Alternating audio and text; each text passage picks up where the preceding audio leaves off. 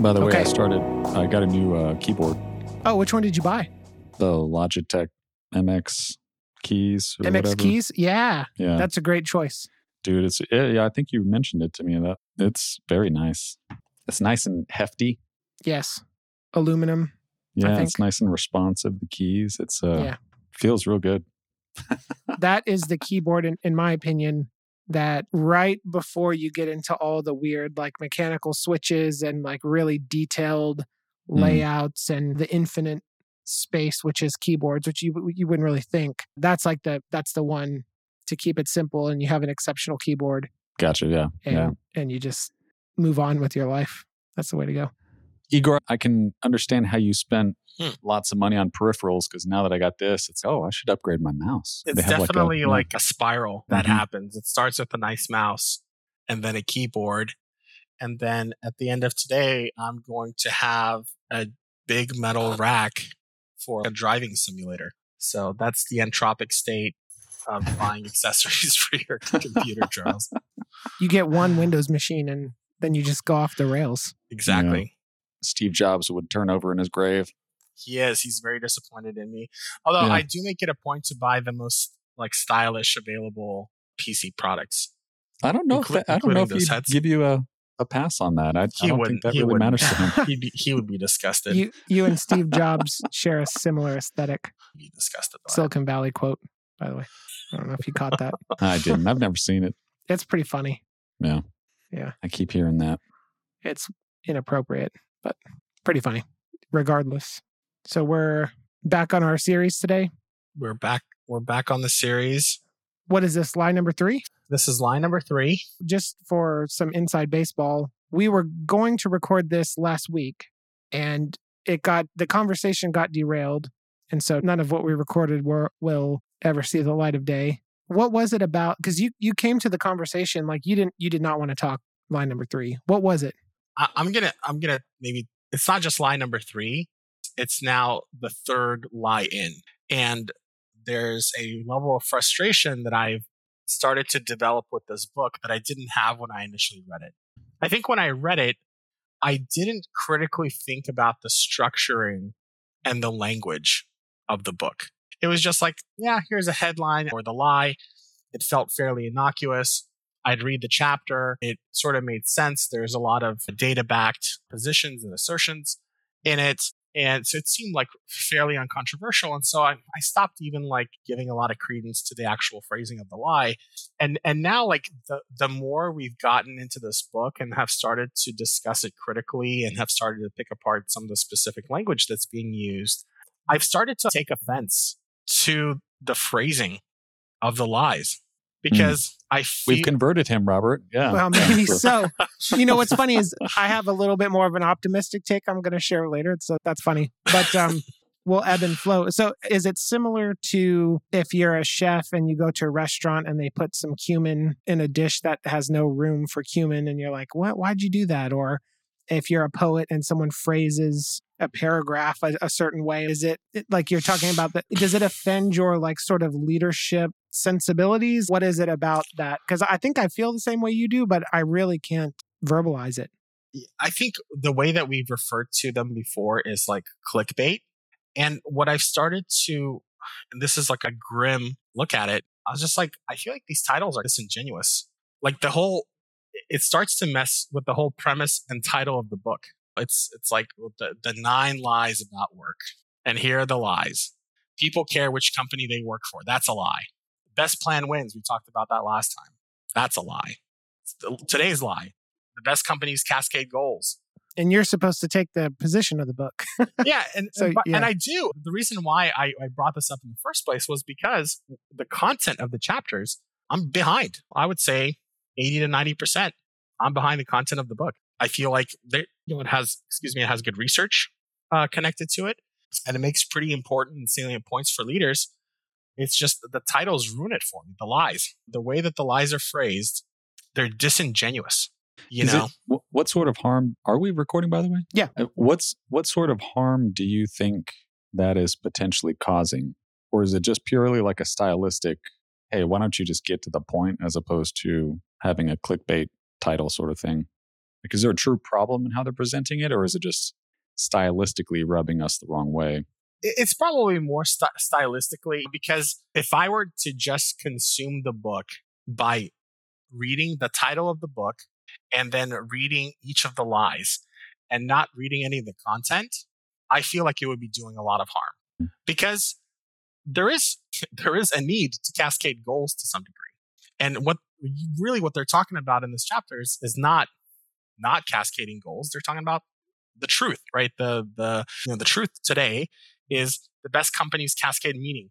And so if you're actually reading the book and you get into the content, I don't think there's any harm being done with the phrasing, because the meat of it is pretty good. But if you are only reading the titles, the lies, and so on, you may walk away feeling like you've been informed, but you won't know how to properly apply that. I have a similar thought. We talked about, I think it might be less about the phrasing or even the clickbaity for me. We talked about it last time, though.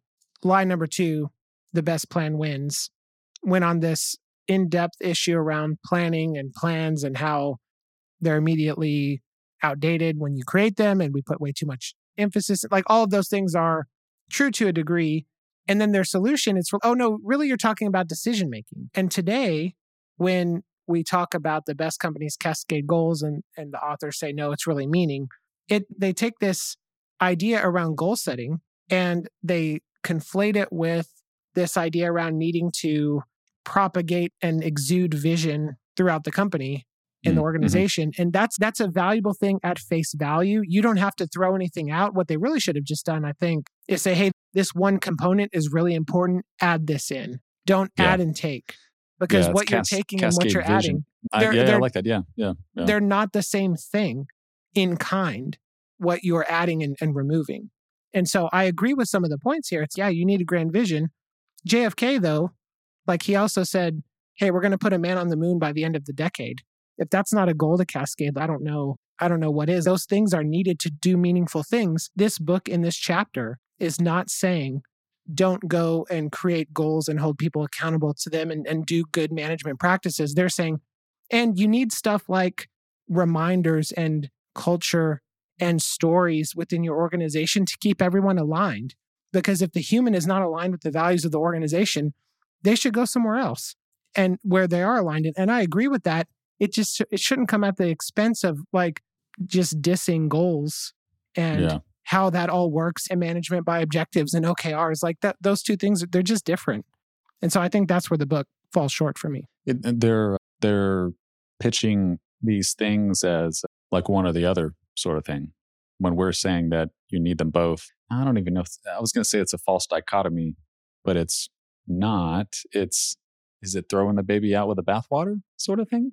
So you should I think get goals because they're bad. I think you needed an enemy or something like it. Right. You could have just had nine things you should add to your leadership repertoire. 9 things your organization can't live without. Yeah. But the approach, though, that they got stuck in is we have to give you something wrong. And a lot of times, like, what they say is wrong. There's an element of truth in it. But then what they say you need, which also maybe on its own at face value in isolation is valuable as well. But when you put those two things together, it gets backwards. I think I had the benefit of just like ignoring the lies once I started reading the chapter. It was just like, okay, like that's fine. The title maybe is problematic, but the content here is good. I got a lot out of this book in the first reading. And you can. And now the second time through, I'm still getting stuff out of it. So it's a great book. I think they chose a framing which they felt would capture the audience's short attention span. And to me, it seems like a cynical approach. Like I think that the authors here were a little too cynical about their audience, and using that framing, this is where they landed. Yeah, and I think how it starts, the way that Lie 3 was framed up around an individual setting a goal around running a marathon. And what they say is goals enable us to take what we value. So this person did not want to run a marathon for marathon's sake. She wanted to run a marathon as an indication, as a proxy for being healthy. And so she had this value.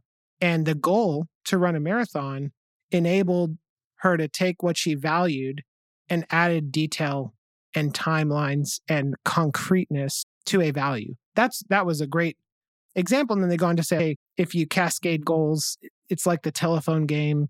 They lose their meaning. When it gets down to the individual implementer, they don't like being talked to that way and they're going to rebel against it. And it's probably not correct to begin with. And so therefore you should just cascade meaning.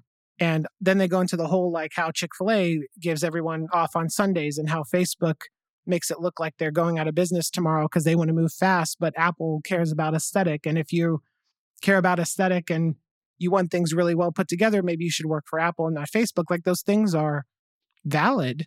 That has nothing to do with goals and cascading goals. And so it would have been a great chapter on how these kind of vision and culture type things drive behaviors and get people moving. But again, there's just a bit of a miss on how they relate to one another. And maybe the key word that bothers me about this particular lie is cascade. And so the reason why that's problematic according to the book, and then I think in practice, is that when your goal is given to you by a third party, right? It could be your boss, it could be your partner, it could be your doctor, whoever, right? Like it's not effective because the best goals are the ones that you set for yourself, not ones that are not even necessarily set by other people, but dictated by what your goal should be. Most companies don't have, one executive that sits down, creates the large objective, breaks that down into smaller objectives, hands that down, breaks that. It usually doesn't happen like that, but there's like little cascades that happen, little waterfalls. But every time it's like a top-down dynamic with the cascade. And I think that's the thing that's problematic, not goal setting.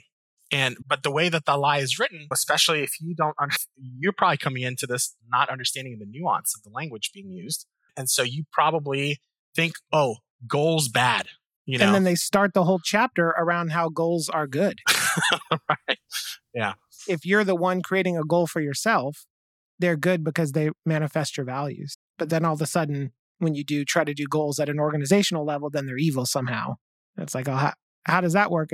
There are right ways and wrong ways to do this. But again, it's just the connection's not there. How about we just talk about what should be done and how to do it? It's like, I think I want to leave behind criticizing the book because I think we're in agreement. And I think we're now in alignment as to why we're criticizing the book, but there's a lot of value. I keep thinking about I think this was from the book Teams of Teams, or maybe this was from Jocko Willink. I can't remember, but the idea of, hey, you can get told what to do like in a very detailed way. If you have a mission plan and you're a Navy SEAL team, but along with that detailed plan that you meticulously train for and practice executing, along with it comes commander's intent behind executing that mission.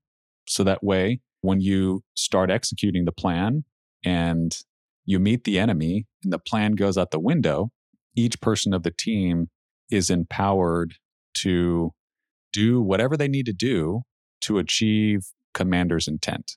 And the why, yes. The why, yeah. Exactly. And that's the vision, right, Robert, that you're talking about. Like, to me, this is all the same thing. It's a problem of, at scale, how do you motivate teams who are just composed of individuals who all have their unique motivations and challenges and biases towards a common objective, which there is no, typically these things are complex objectives. It's not a real easy thing to do. And to me, I think that's the problem of businesses in general or human organizations in general. It's trying to galvanize people who have their own motives and desires and wants and dreams and strengths and weaknesses towards a common objective without micromanaging, which I think is maybe what the book is saying about cascading goals and telling them exactly what they need to do, but also without giving them no guidance whatsoever. Commander intent alone is not enough to really get a team going. And you need both, right? You need both. And that it's up to the leader to provide both. If commander intent is not given, provide one to your team. If a goal is not given or a plan is not provided, provide the beginnings of that, because without both of them, teams will just drift and eventually spiral out of control. and they'll be out of alignment with the overall organizational goals and objectives. At least that's how I'm thinking about it. Like it really boils down to... I fully agree. Yeah. Yeah, you have your, let's call it objectives, which are tactical and have numbers associated with them. And then you have your commander's intent, which is the why. And it's really, those are polarities that you have to dance back and forth around as a leader, because sometimes there's the vision that's lacking. People are too mired in the details. We've talked about this in our essentialism episodes. And then other times everybody's really inspired around something, but no one knows how to move forward. And that's a constant balance. You're never in the pendulum never just like sits in the middle there. You're always swaying back and forth. Igor, you're muted. How embarrassing. In my mind, and I don't know if this is the right way to create this dichotomy, but as Charles was describing his thoughts, it made me think of one is an expression of leadership and one is an expression of like management. So the commander's intent, the why in your mind is the expression of leadership, and Yes. then the goals, the OKRs, the objectives, the whatever, Yes. however you measure it, are the management side. Yes. Yeah. And it's two sides of a sword. You need both of them to be effective. Like you need the vision, you need leadership that you're bringing to bear on your team, but you also need the management part. And if one of those is missing, then you're going to have a less than effective team. You're going to have a team that maybe is inspired, but doesn't quite have the full understanding of the tactics and the things that need to get done.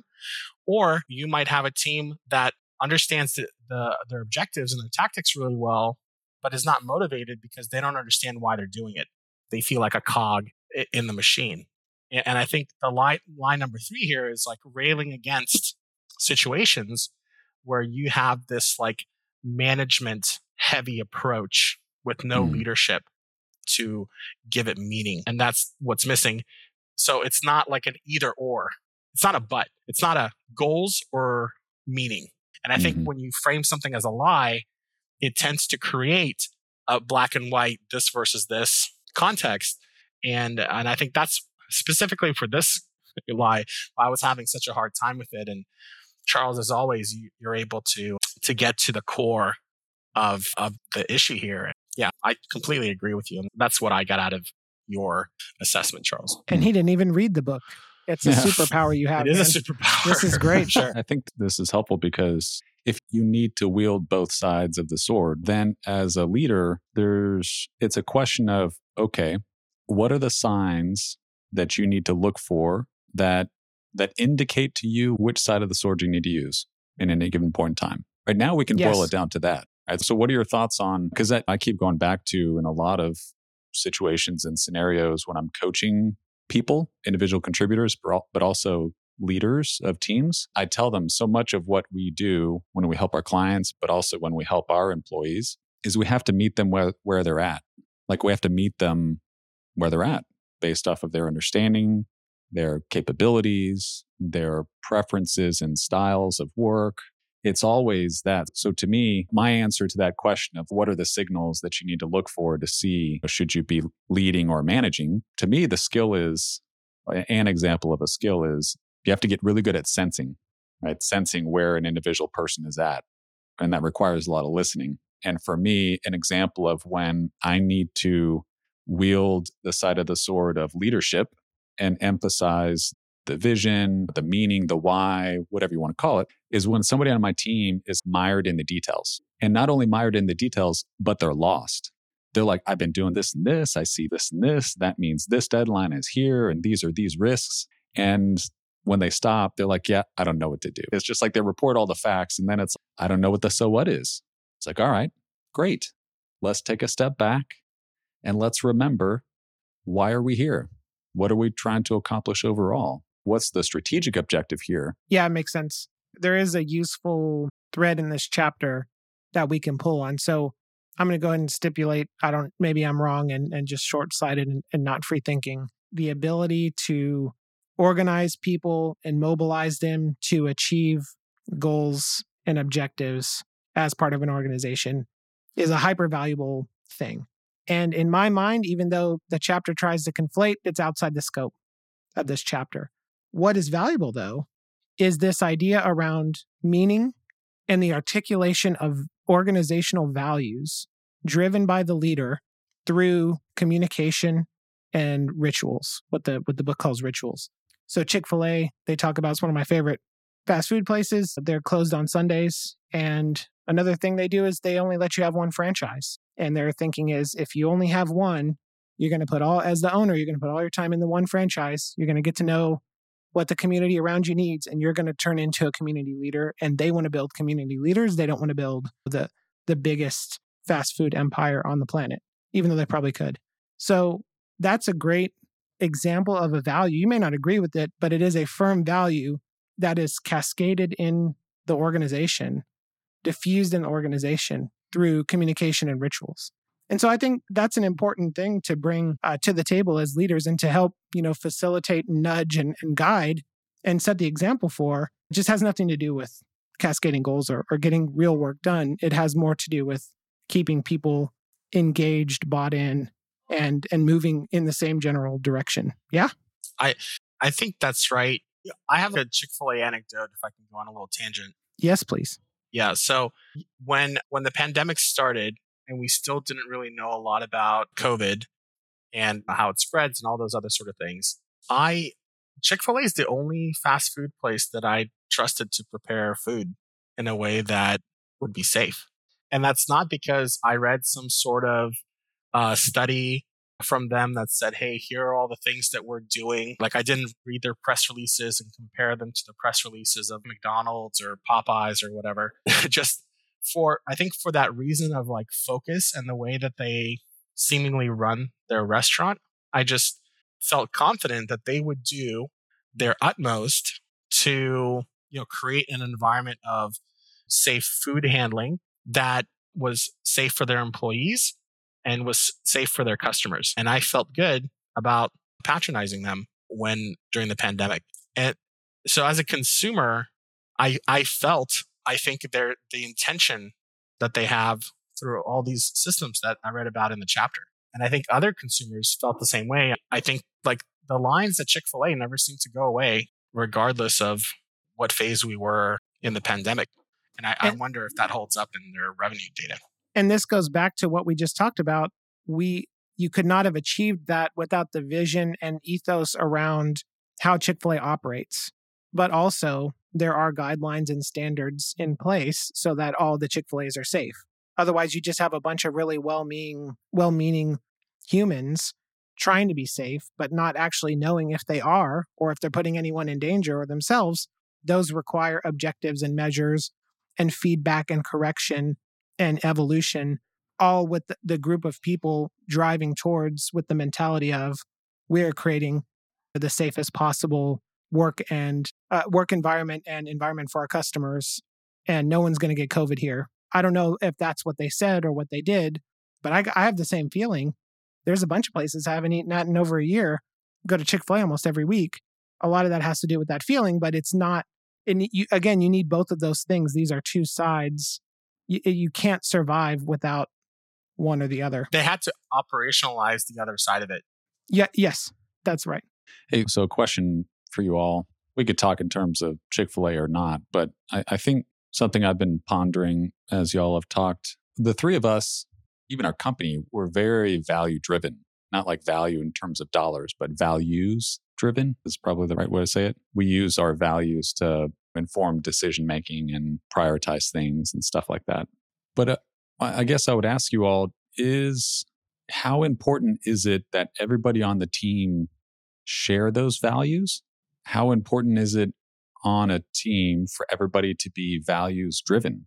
Because I think my intuition is to say that not every human being is values driven, and is that poses challenges when you're trying to cascade meaning and values and why down to your team, because cascading it is one thing, getting them to agree that is the right thing is another, right? And so much of that is, are their individual values in alignment with the company's values, right? Which On that though, the thing is here, it's not just value. There's hundreds of values at every organization. And so one thing I like about our company is how rigorous of a hiring process we have. And I feel really good about, I don't have to do too much research into people who are going to join my team because I already know they've been vetted. I know what the standards are. And I've not really been disappointed at who I got, even though a lot of times you don't have a choice. I like that. I like how community service driven we are. I like how career growth oriented we are. I like that we expect a level of pace out of our people that's not present in all organizations, and that's okay too. But those there's 5 or 10 things that I'm opting into as a collection. There's no one thing we do though that has me so bought in that I'm staying because of that. And so I think it's more of like an articulation of all the set of values that you have as an organization and that you're pushing forward to the group of people within the organization. So I think I don't know if there's a numerical value or like you have to be aligned with 60% of it or whatever. But I think as long as there's a core set of values that are important to a person and those values are aligned with a core set of a subset of the organization's values, I think that's probably the right aim. There's probably some sort of critical mass of values that are required for like alignment, but it's not 100%. And I think also the values have to be coherent with one another. Like you can't have a company that has such a broad set of values that they're meaningless or even have competing outcomes or interests. Because profit and philanthropy. Yeah. Those would, for some things, you just can't reconcile them. And so that when you're trying to be everything to everybody, I think that really falls apart too. The other thing that you mentioned, you said something like, hey, I don't think everybody is values based. I don't know if that's true. I do think that everyone is values based, but some people's values may be quite different. Maybe some person has the value of maximizing their financial outcomes. And that's expressed through just sheer need to get the highest possible salary, bonus, commission, whatever it is. And so they're driven by money. But that's an expression of somebody's values still. It may not be the values that you have or that you would express, but that is part of their values, which we might just see as some sort of naked mercenary. Yeah, I think I agree with you that everybody is values driven. I think, though, in many times, people may find it hard to articulate what those values are. Yeah. Or they're misplaced, or you think it's one thing, but it's really not. Mm-hmm. Or you haven't, maybe family, for instance, is really high on your list, but you have enough discretionary time to where it doesn't, there's no tension. And so it doesn't, like, you don't have to really think about it. Yeah, I think actually understanding what your values are, verbalizing them and living them are, like, that's a whole journey, right? Like, it's very hard. And I think they change and evolve over time. I don't think you do. And that's okay. And I think we dove into some of this in the PERP season. Yeah. Yeah. I think part of the job of the leader when you're cascading, I think when we're talking values, I think you can consider values, purpose, meaning, the why. You can use those words interchangeably. That's a note to our listeners, right? I think they're all pretty synonymous in this context. And I think as a leader, we need to cascade those things, as in share them, make sure that they are known, but we also need to, after it's known, help the people on our team understand them and connect them back to their individual values, purpose. And their day job. In their day job, exactly. Yeah. And that's where I think that's lost when we just talk about cascading, because it's just this one-way thing. It comes up on high and then it moves down a level and down a level, just like a waterfall. But when it hits the individual, that's where the leader and the team member, you have to go around and around, swirl together and figure this stuff out and explore what it means to each person at that point in time. That's like the beauty of leadership. And that's so different than just management. I really like that, Igor, talking about two sides. Right? There's management and leadership, and goals are tied to management and are very important. And vision and purpose and meaning is kind of a function and a responsibility of a leader. Is really the right mindset, Charles. This book at some point takes a shot at OKRs, objectives and key results, like specifically, because if you don't really understand that system, OKRs can be perceived as a objective cascading mechanism. But if you have practiced rolling out OKRs at your organization, or you read the literature behind like the mechanics of OKRs, which are objectives and key results, you'll know that top-down driven OKRs are like a recipe for disaster.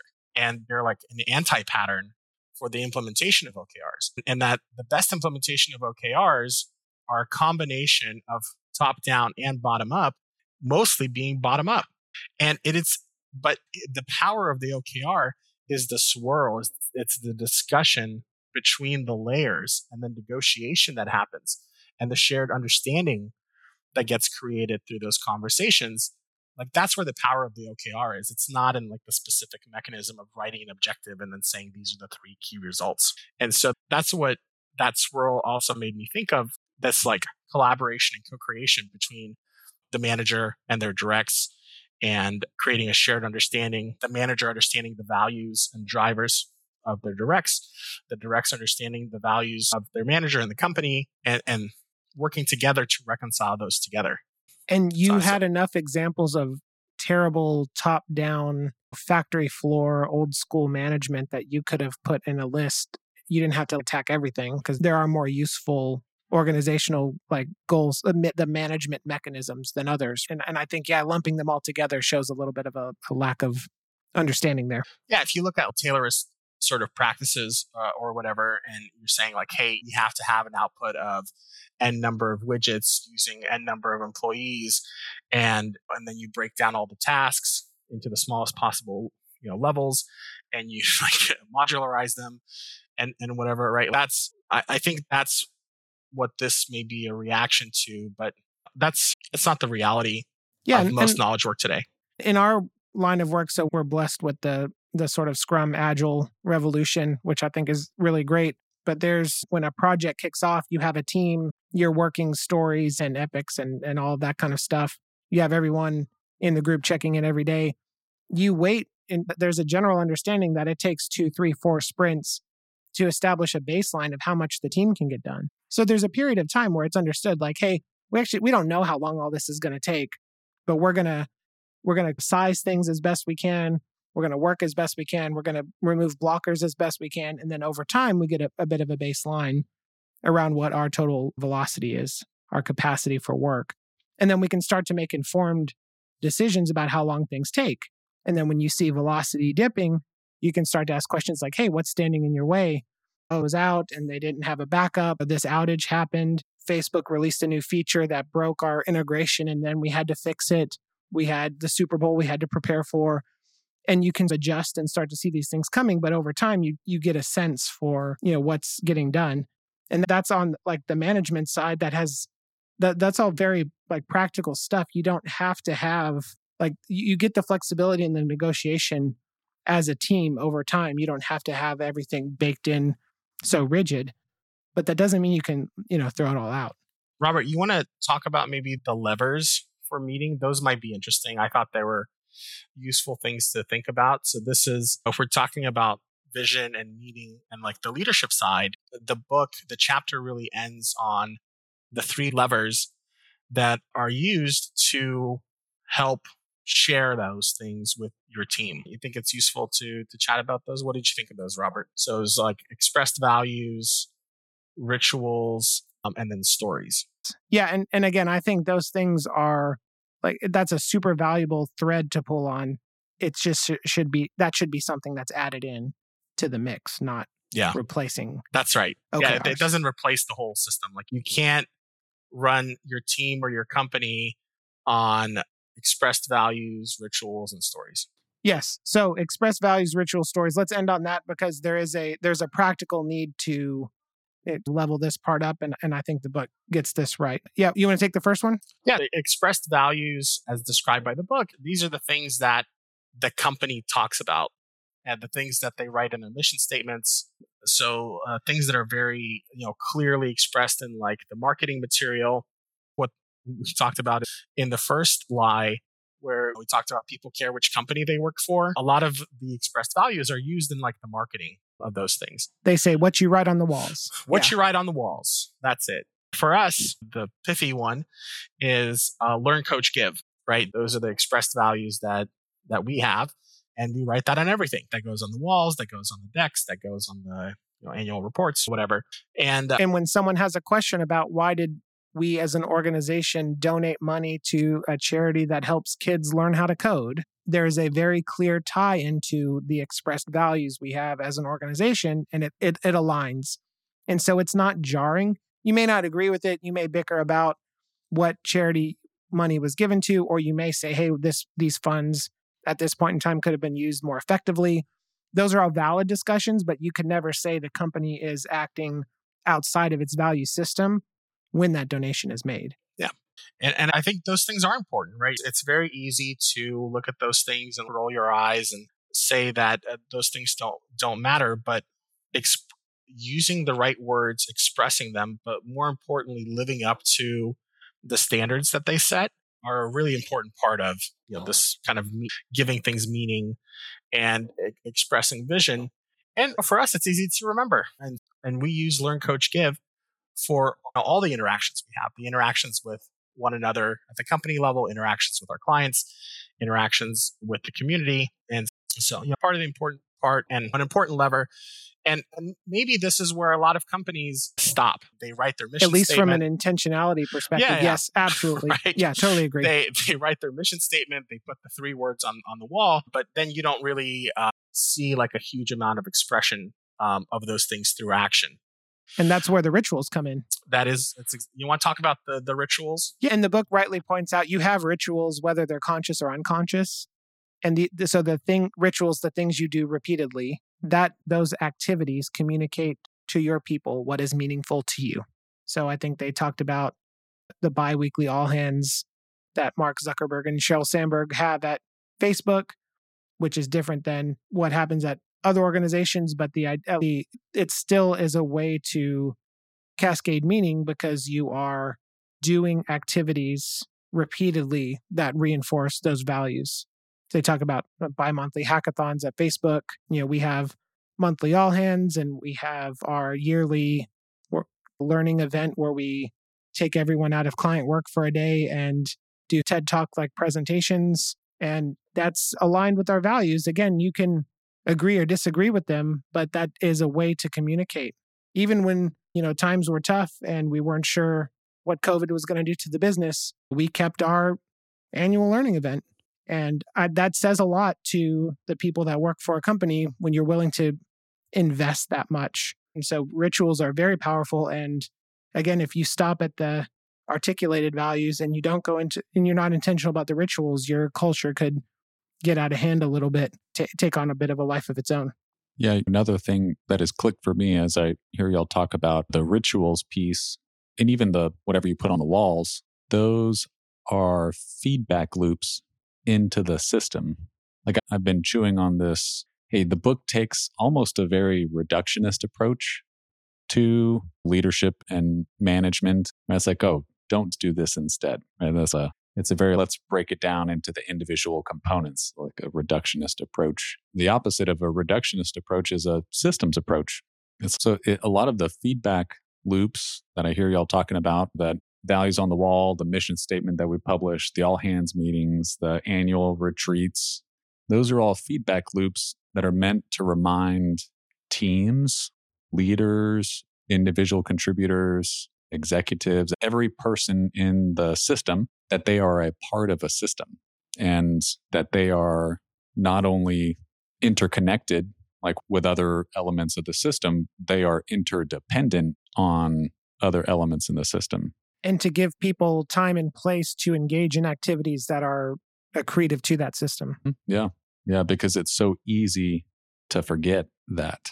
It's like the ego in us is so strong that we only think of ourselves.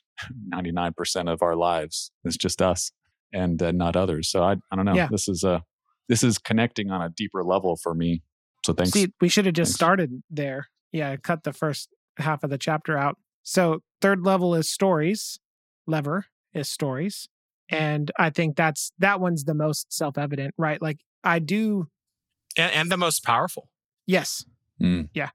Those are the things that live across time and space. And we will, in the future, tell stories about how we kept our yearly learning event in the face of COVID and some uncertainty. Some of these things that we're dealing with now and over the past year will codify into stories which will help, propagate wisdom and good decision-making within the organization, things like that. We can talk about how the company was founded. One of my favorite stories is we had a team, and Igor, you weren't here at the time. I know you were, Charles, because this happened when I joined, and you've been here longer than me. We had a team at a fairly large organization. There's some funding involved. One of the managers was approached by very senior executives saying, hey, this report that you generated is me. I need you to add a zero here. Yeah. And we said no, which is good for them. That's a very hard thing to do when you're put in a situation like that and your family's addiction to food, clothing, and shelter is threatened. And so it's not so easy to make the right decision. And I do deeply appreciate the team and the people that in the moment with the uncertainty of what might happen did. And our CEO sent an email to the entire company, outlined some of the situation, made it anonymous enough to where there was no dirty laundry being aired, and said, hey, I support this decision. Like, y'all made the right decision. We're gonna do what's right. You'll never get in trouble here for doing what's right. And that was like a story within a story, but I still talk about that where it's like, hey, I don't have to fear for my job to go do what's right at a client site, and I can give my teams an example of how they can behave the same way. That doesn't just come from me, but that came from the very top. And yeah, stories are hyper powerful. That's how we learn. That's how we teach our kids. And as humans, most of our growth and development is through stories. And yeah, that's ultra important. And then the better stories you can have as an organization, the better you're going to be at the culture game. Yeah, stories. If you want to level up as a leader, very few things are better skills to level up than your storytelling. Charles, I think I interrupted you. You were saying something. Yeah, I was gonna explore that with y'all and ask a question. If the book explains what can people do or companies do proactively in that space, because to me, so much of the stories that I remember and that I propagate and I look for, because I think that is a job of a leader, is you should look for stories that are worth propagating and amplifying, like in the system. Yes. Like what Bruce did. Yeah. And the bad ones die out over time, though. The bad ones die out. Yeah. Maybe. I think there's still a lot of bad stories that I remember. Sorry, ineffective stories, right?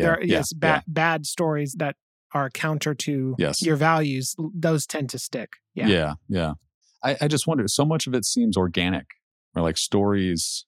It's not like you can fabricate a story, because that gets sniffed out like nothing. It's but you choose to retell the ones that are aligned with your values. I think is the guidance in the book, and what sort of makes sense to me is there are stories about people at our firm who have been mistreated, who had a bad experience. We're not perfect. Nobody is. That's not who we are, though. That's a representation of a bad decision or an exception in time. And so I think, though, even going back to the stories of failure, a lot of my leadership stories stem from mistakes that I've made, because that also helps me not make them again. And then there's no better way. The best way to learn, I think they say, is through making bad decisions and experiencing the consequences. If you can be told a story, you might not fall into that same trap, because you can put yourself in that position and say, oh yeah, maybe I won't touch that hot stove, or I won't use humor at the expense of my directs, because that's never worked out for anybody, those kind of things. And so it can happen at the leadership, like individual development level. And then as an organization, it helps articulate what you stand for and what you value and where we're going. And then, they grow and build over time. And so I think telling the good stories, and by good stories, the ones that align with your values, also drown out the bad stories as well. Yeah. I think it's so important as leaders that we model telling stories as a leadership skill.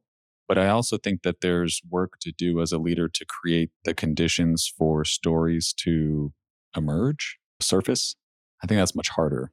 Like, I don't think modeling alone is enough to create the conditions for, storytelling to become part of the culture. Because I remember we tried at our company to try to gather stories and put them into a repository. Robert, I don't know if you remember that, but yeah, that's a mechanization that's not effective, right? Like there is an organic component to it. Yeah. And almost I guess like the tribal knowledge. Exactly. Yeah. Like, how can you systematically help to propagate, create new and perpetuate storytelling as part of the culture? I think that's a challenge maybe for another episode, but that's because you're right. Just think about the stories that have persisted for millennia, right? Like the, books from millennia ago have survive. Those are stories. Those are the most effective ways to learn, like you said, Robert. And I think people understand that when it comes to literature, like in history. But I don't know if people think about that in terms of within a company, like a corporation or a human organization. And I think that's partly because most companies don't think about being around 100 years, 500 years, 1,000 years from now.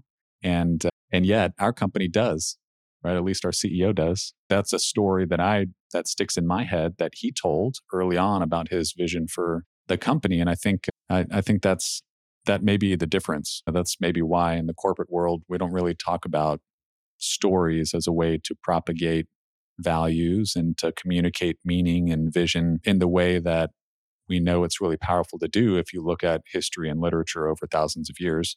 We really just hear about it from, ooh, did you hear the bad? It's gossipy. It's like you see a press release go out or a news article go out telling a story of, like you said, like a mistake or an aberration. It's like, those aren't stories. That's gossip. And that's not really helpful. So we're on a good thread here. And I think our qualms with the book will continue, but I do think we should finish out the series. We're going to talk, we end up getting to what I think are like really good discussions, and we get to the heart of some issues. And I always learn something with y'all. We're going to talk about people being well-rounded, giving feedback, performance rating, the potential versus momentum of an individual or team, work-life balance, and then leadership in general. So it seems like we should finish the series, but I think maybe tweak it a little bit where we'll read the chapter, we'll talk about it, and let's take what's, just like we advocate for people we're coaching, people on our teams, us individually, let's take what's useful and leave the rest, because there are certainly nuggets in the book that are helpful. There are areas of focus to discuss and get into the meat of that as a valuable use of our time to talk about, and we'll just go from there. Yeah, I agree. And I actually think the book, this is a pivot point. I actually think the book gets more interesting from here on. Like the topics are a little bit spicier. And to me, I felt that the last 2/3 of the book were more interesting than the first third. That makes sense. I think just resetting our expectations, though, and I'm just excited to talk about these things as a list of things to talk about with y'all. And we can use it as a prompt almost. The next one is big. It's big for us because we work for an organization that is very much in favor of people becoming generalists. And line number 4 is the best people are well-rounded. So that is talking about a generalist model. So they're basically saying being a generalist doesn't make you the best person. So what does? And I think they actually talk about the truth for that one is the best people are spiky. And so I think that's a pretty spicy topic for us because it does hit at the heart of how we develop folks and how we think about consulting and all those other sort of things. And I think, though, we have uncovered the pattern. I think we start the conversation next time around not debating one versus the other, but recognize it as a polarity. Let's start the conversation with that. And I think we'll have a much richer discussion. Yeah, I love that. Yep, that sounds great. So the polarity of being a generalist versus being spiky, points and counterpoints that the book offers and what we can come up with on the spot. Yeah. Sounds great. Hey, it was great seeing y'all. It's been a while since we've recorded. This is great.